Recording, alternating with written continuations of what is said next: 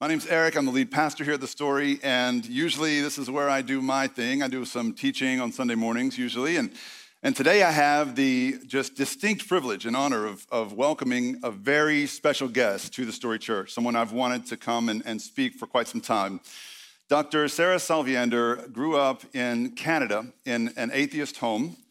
She never really seriously considered Christianity until she was in graduate school. Well, today, Dr. Salviander is not only an accomplished astrophysicist and an accomplished author, she is also a committed follower of Jesus Christ. Her mission in life is to reveal and unpack the harmony that exists between science and what's going on in modern science, specifically with the Christian faith. She is the co-founder and the editor of a blog that y'all should all check out called 6 Day Science. 6 Day Science, is that right? 6dayscience.com. I want to make sure you get that right. 6 is spelled out, S-I-X, 6dayscience.com. She's also my favorite person to follow on Twitter, and I don't say that lightly, right? So if you're on Twitter, you got to check her out, at Sarah Salviander, and you can find her there. And she is often in conversation, really active and really loving conversation with agnostics and atheists online on Twitter. So be sure to check that out. Her entire web presence, including the blog, it's all about informing people about the latest developments in science and how they relate to Christianity and philosophy. Today, Dr. Salviander is here to talk to us about Genesis 1 and the evidence for the supernatural. Would you all join me in welcoming to the Story Church, Dr. Sarah Salviander.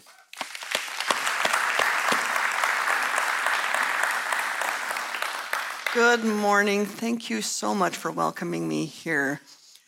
I'm going to tell you today a combination of my testimony and what it is that brought me to Christian faith in a scientific way.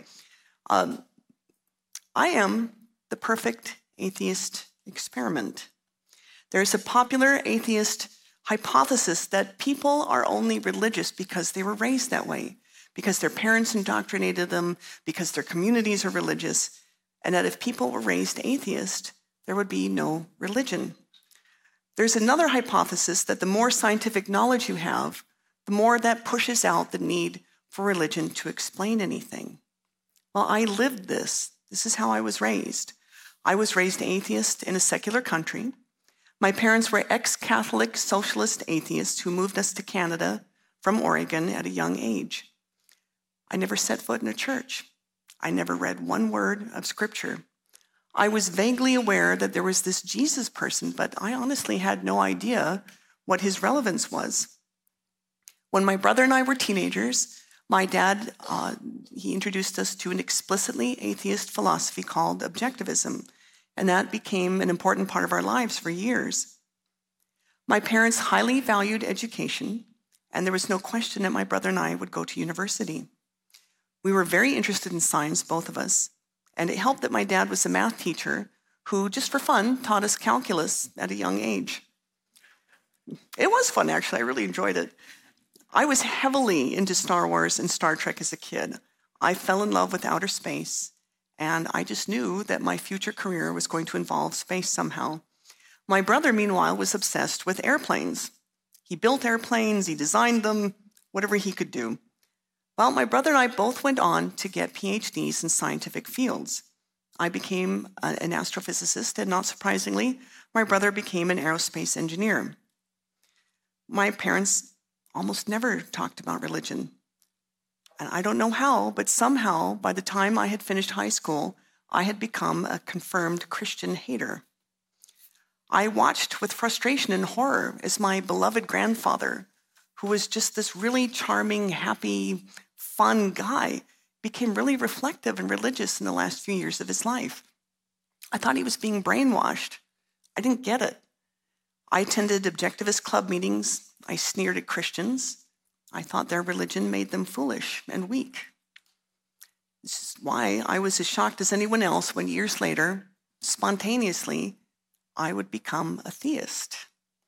And it started when I moved to the US to get my physics degree. I decided to move back to Oregon, where I'd been born, and I attended a small liberal arts college called Eastern Oregon University. And it was there that I met actual Christians in numbers for the first time in my life. I think the whole time I was in Canada, I met 3 people who identified as Christians. I discovered that half of my physics professors were Christian, which I found shocking. They were smart. They were interesting people. It was not at all the caricature I had in my mind of Christian people. But the big crack in my atheist foundation came when I tried to put together a coherent worldview from the perspective of there being no God, a system of morality, of ethics, of explaining where the universe came from, how do we have this concept of human rights, all of these things. Could you do it based on the idea of there being no God? And I couldn't.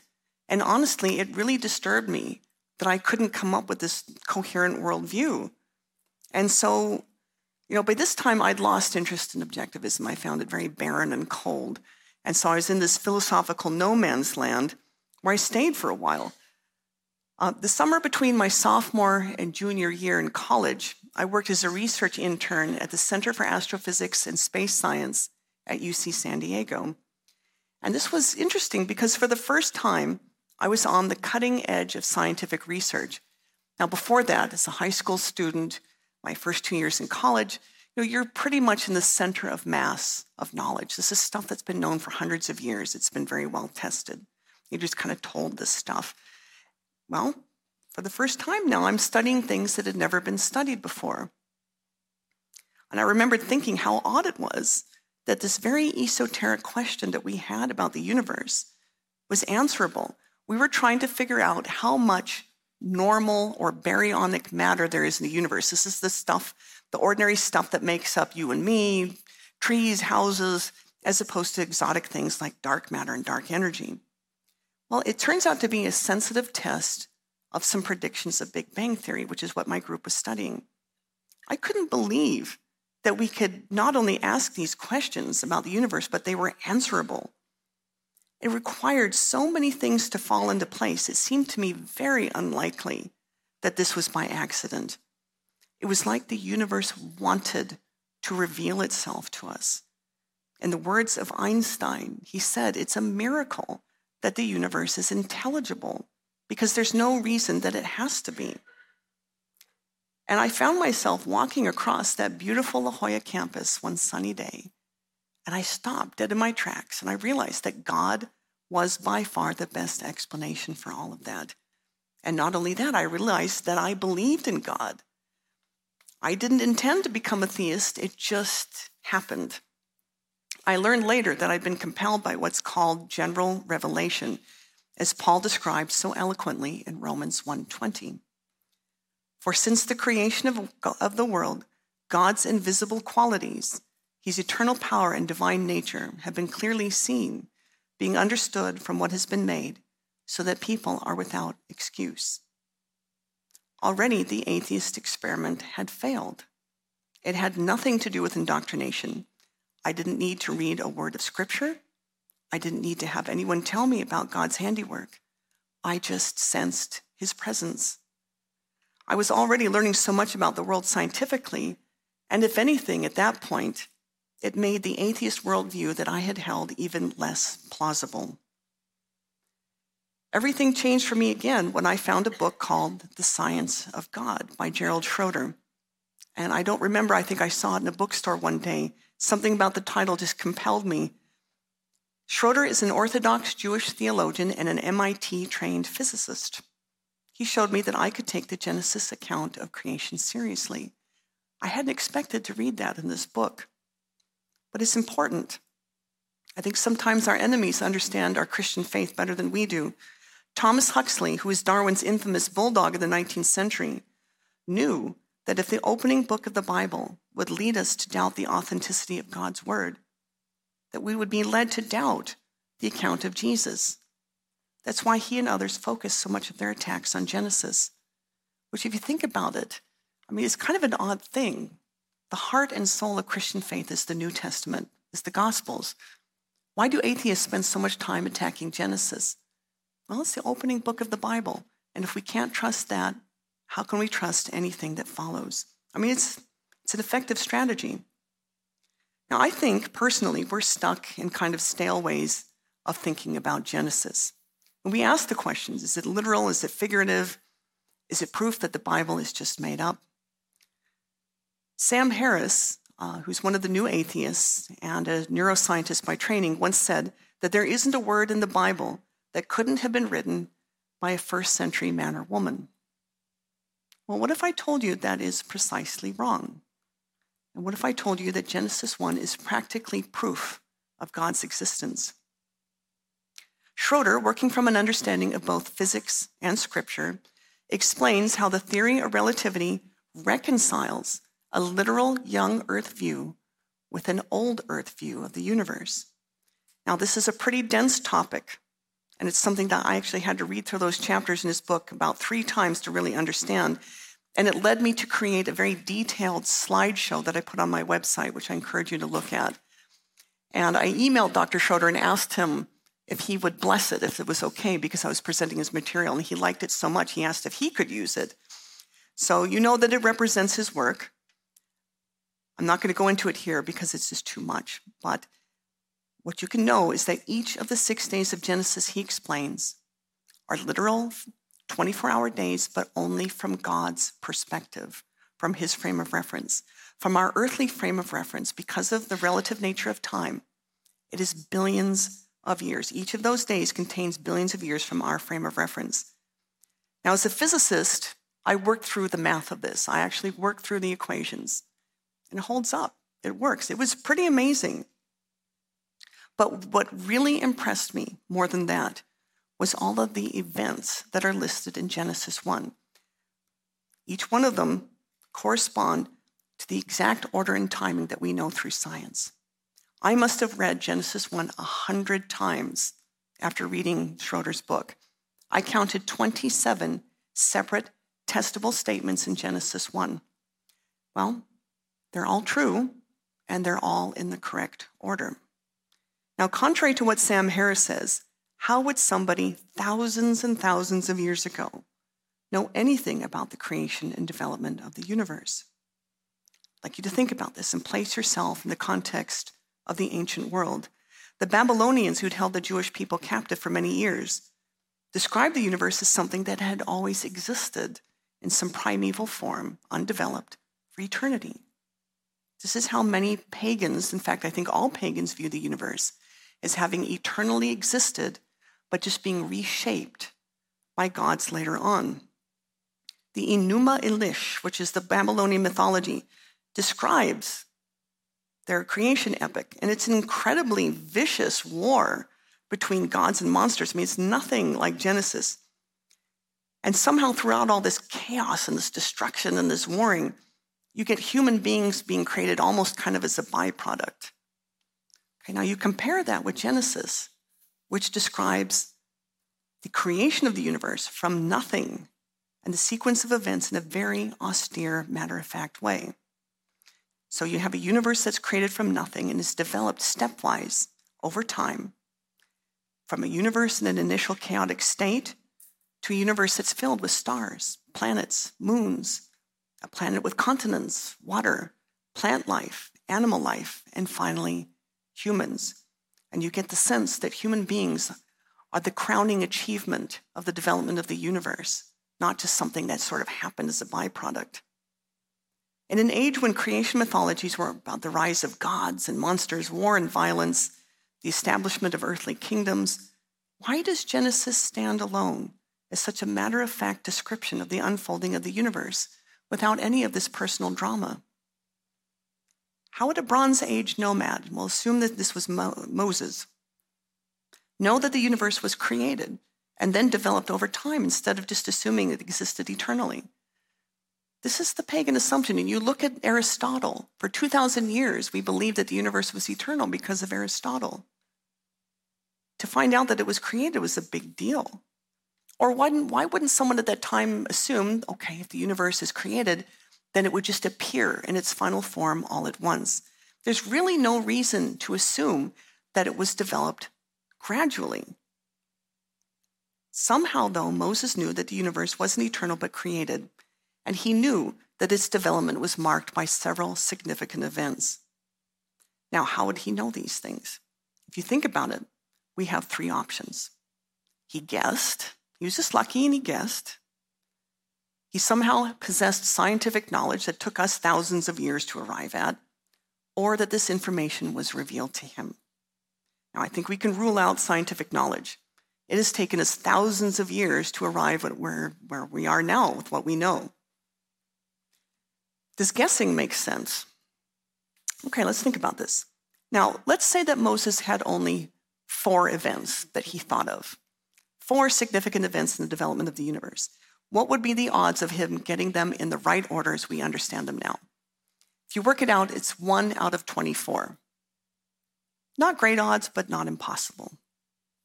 Let's bump that up. What if he had 10 events? Okay, let's just never mind how he knew them. Let's just ask, what are the odds that he would get them in the correct order by chance? Well, the odds are 1 in 3.6 million. Not so good. Now, the way that you can think about odds, the way I like to explain this to people is you imagine writing each event on a slip of paper. You turn these slips of paper over, you shuffle them up so you don't know the order, and then you just turn them over randomly, and what are the odds that you would get them all in the correct sequence the first time? That's 3.6 million. Okay, and the way that that works is the first time, your odds of picking up the first one in the correct order are 1 out of 10. Now you've got 9 slips of paper left. Your odds are 1 out of 9 of getting the next one correct, 1 out of 8, and so on. And to get the total odds of this sequence, you multiply the odds of each of those slips of paper together, 10 times 9 times 8, and so on. You call this 10 factorial. So, what are the odds of getting 27 events in the right order by chance? It is 27 factorial. It is 1 out of 10 to the power of 28. That's a 1 followed by 28 zeros. It's an almost inconceivably huge number, 1 in 10 billion, billion, billion. There's just no way that guessing is the way that Moses knew. Now, I'll put this in context. The lottery, I think this is something we can relate to. The odds of winning the Texas State Lotto jackpot, 1 out of 26 million. To get the kind of odds that Moses overcame, you'd have to win the Texas State Lotto jackpot almost 4 times in a row. I think this kind of brings it home. The first time, let's say you won the lottery, the big jackpot, millions of dollars. People would be like, boy, that's one lucky person. But they wouldn't say it's impossible. It happens. People win it. You win it a second time. People go, wait a second. And you get a knock on the door from the police. I don't know, I haven't looked it up if anybody has ever won 2 jackpots in a lifetime. I think it's extremely unlikely. Not impossible. Statistically, it's not 0. But it's so unlikely that people would be pretty suspicious. After the 3rd time, there isn't a person in the world who would think that you were that lucky. They would know that something's up. And cheating does happen in the lottery. I looked this up to see how this happens, if anyone has ever cheated with these new lottery systems, and it has happened. There was a clever guy who used what's called a rootkit, and if any of you are software engineers, you'll know what I'm talking about. This is software that you can install into a system. It does what it does, it's a little algorithm, and then it deletes itself. It deletes all evidence that it was ever in there. So supposedly you can get away with doing this, and somebody who had access to the system did this. And what it did is it made it much more likely that certain sequences of numbers would come up. And so he'd tell his family and his friends, play these numbers, you're probably going to win. Not the big jackpot probably, but he would have them win smaller amounts. Lots of thousands and thousands of dollars. But, you know, when people all connected to one person who works the lottery start winning, you know, you're going to get caught. And he got caught. And why did he get caught? Because it's so unlikely that all of these people related to this fellow would win the lottery. People knew something was going on. Okay, well, cheated. It's the only way that can happen. So, with Moses winning equivalently the lottery almost 4 times, the most reasonable explanation is that he cheated. Now, how would you cheat? He had inside knowledge, just like this guy who installed the software. He had the inside track on this. Who gave him that knowledge? Well, it was the creator of the universe. That, to me, as a scientist, was by far the most reasonable explanation. As crazy as it sounds, as implausible as that sounds, when you rule out the other options, that's all that's left. I studied Schroeder's claims in the Old Testament for years. I really wanted to take my time with this. I was compelled, I was intrigued. I bought every book that he referenced. I worked through the math. And by the end of that, it was enough to convince me that the Bible is worth taking seriously, and I started reading it. And you know how they say, when the student is ready, the teacher appears. Well, at that point, I met a pastor at a local church. Now, my husband, when I married him, was already Christian. He has an amazing testimony of his conversion. He was raised even more hardcore atheist than I was. His mother was a card-carrying Marxist. He was also a Christian hater, and he came to Jesus through a very remarkable way. If you follow him on Twitter, he'll tell you.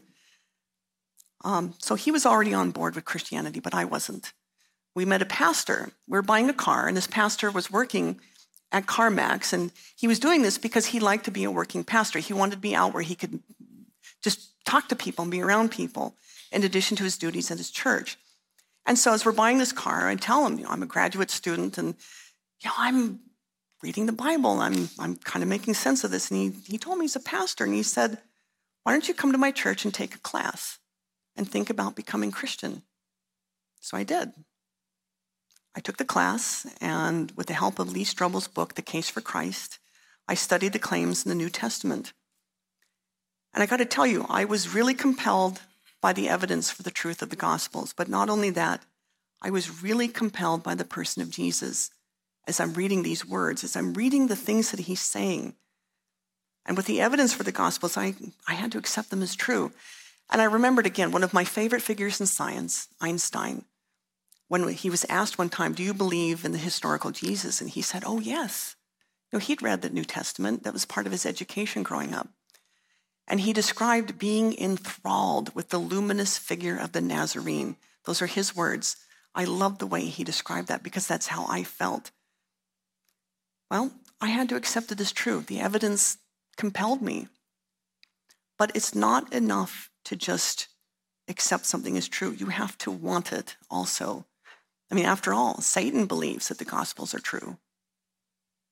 I wanted what Jesus had to offer: forgiveness, redemption, eternal life with the Creator.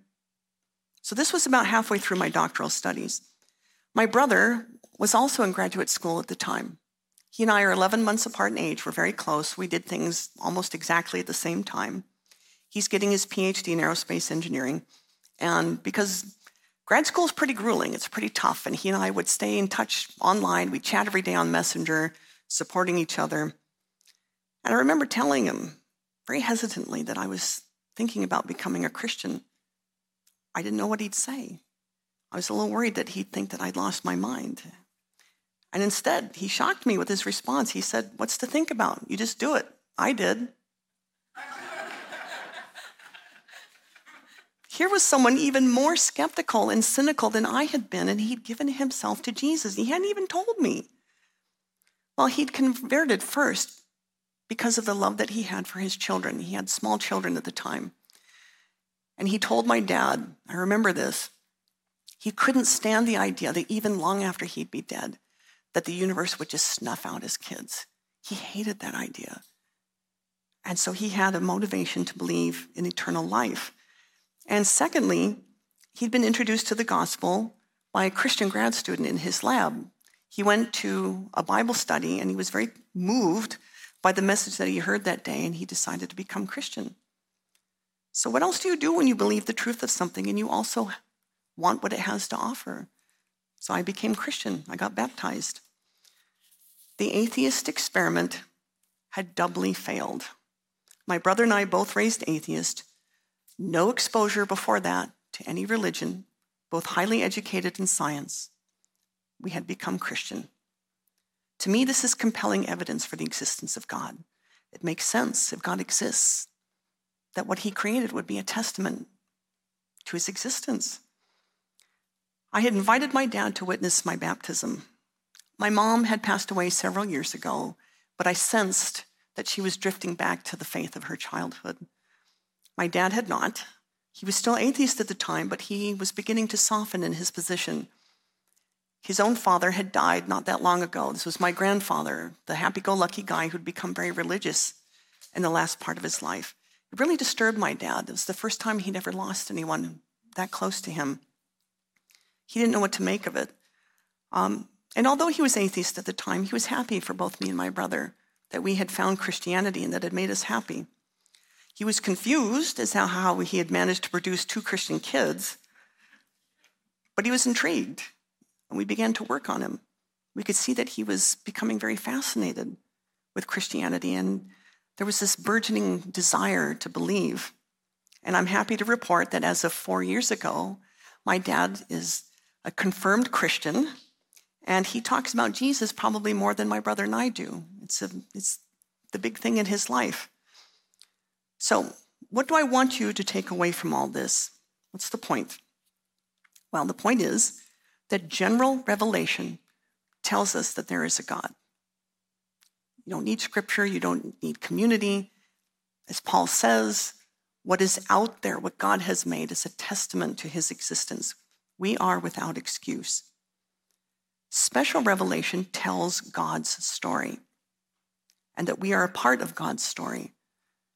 Now, this is important because we can get to belief in God without scripture, without even another person on this planet telling us anything. But we can't get to special revelation that way. You would never look at the universe and say, well, Jesus must exist, and Jesus must have done this thing for us. You would never know that without somebody telling you. So we have special revelation in the form of scripture. But some people, I've had people ask me, what about people in the world who've never heard of Christianity, who've never heard of Jesus? Are they just out of luck?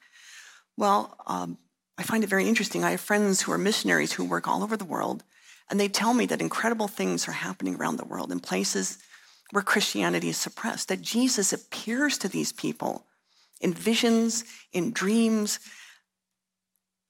They find a way, God and Jesus find a way to let people know. But here in the West, in much of the world, we have access to special revelation, to scripture, to find out what Jesus did for us.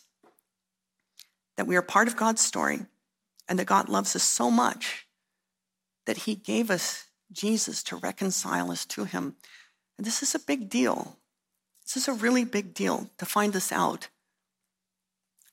When I finally understood what the Christian story is, how Jesus took upon himself every sin that we have ever committed, are committing now, and ever will commit, that he took that upon his perfect person, bore that punishment that we never could, to reconcile us to the Father.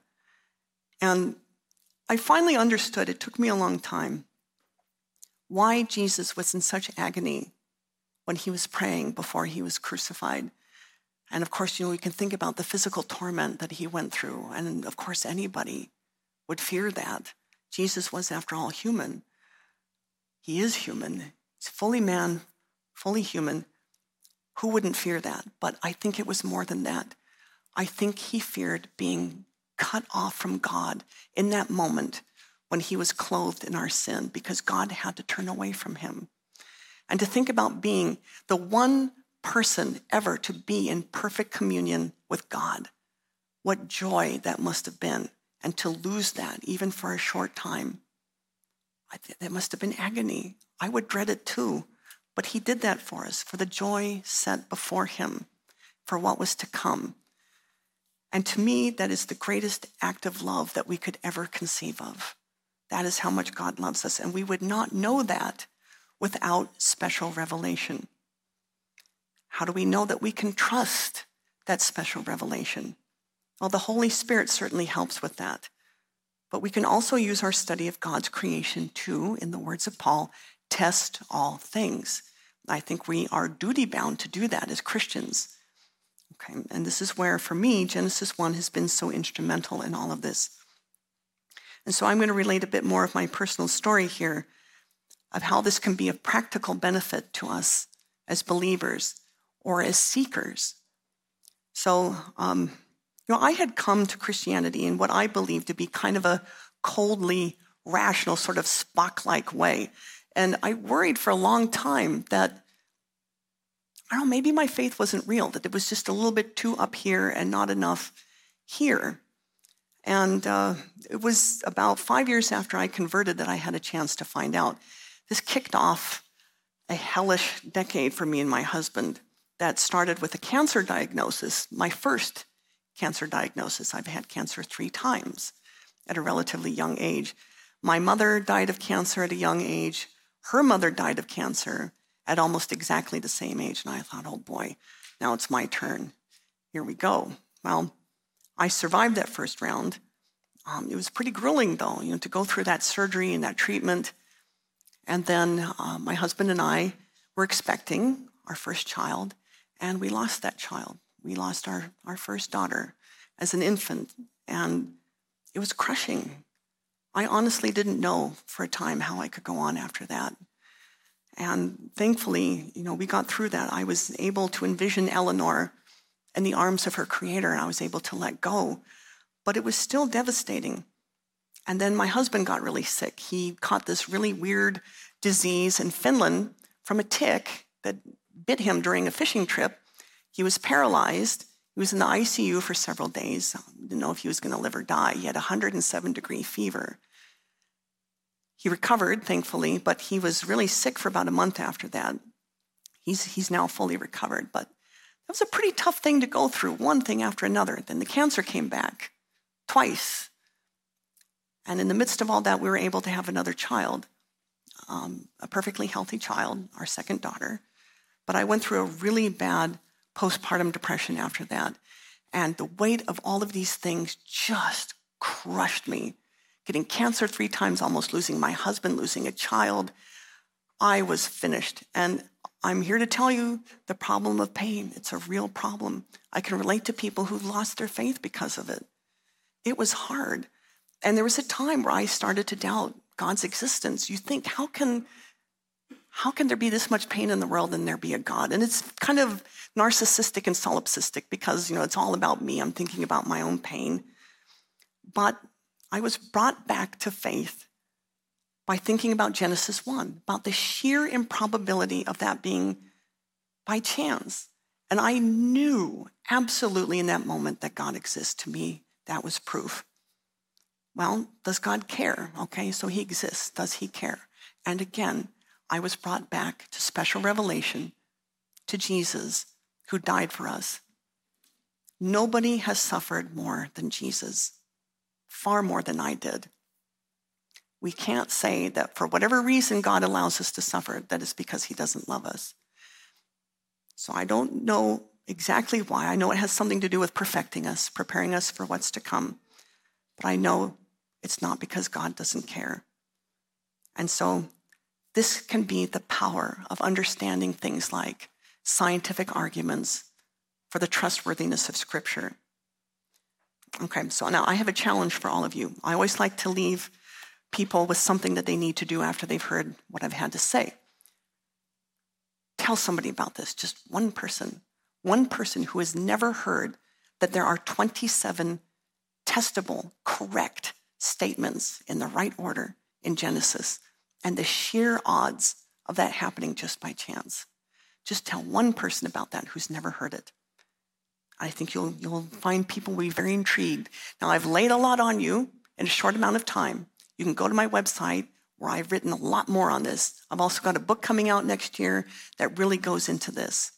And so you can get a lot more information about it. I encourage you to get Dr. Schroeder's book. But this is the message that I hope you get from this. Now, I want to end it in a short prayer. Dear Heavenly Father, I thank you so much for this opportunity to come here to the Story Church and to speak with these people and to relate this message.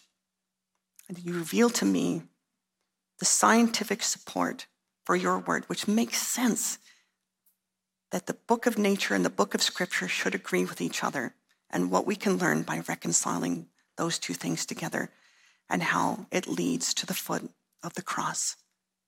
I thank you, Father, and I hope this lays the seed of belief for anybody who's doubting, and it encourages and supports the belief of people who already trust in you and your word. I thank you so much for all of this, Father. In Jesus' name we pray. Amen.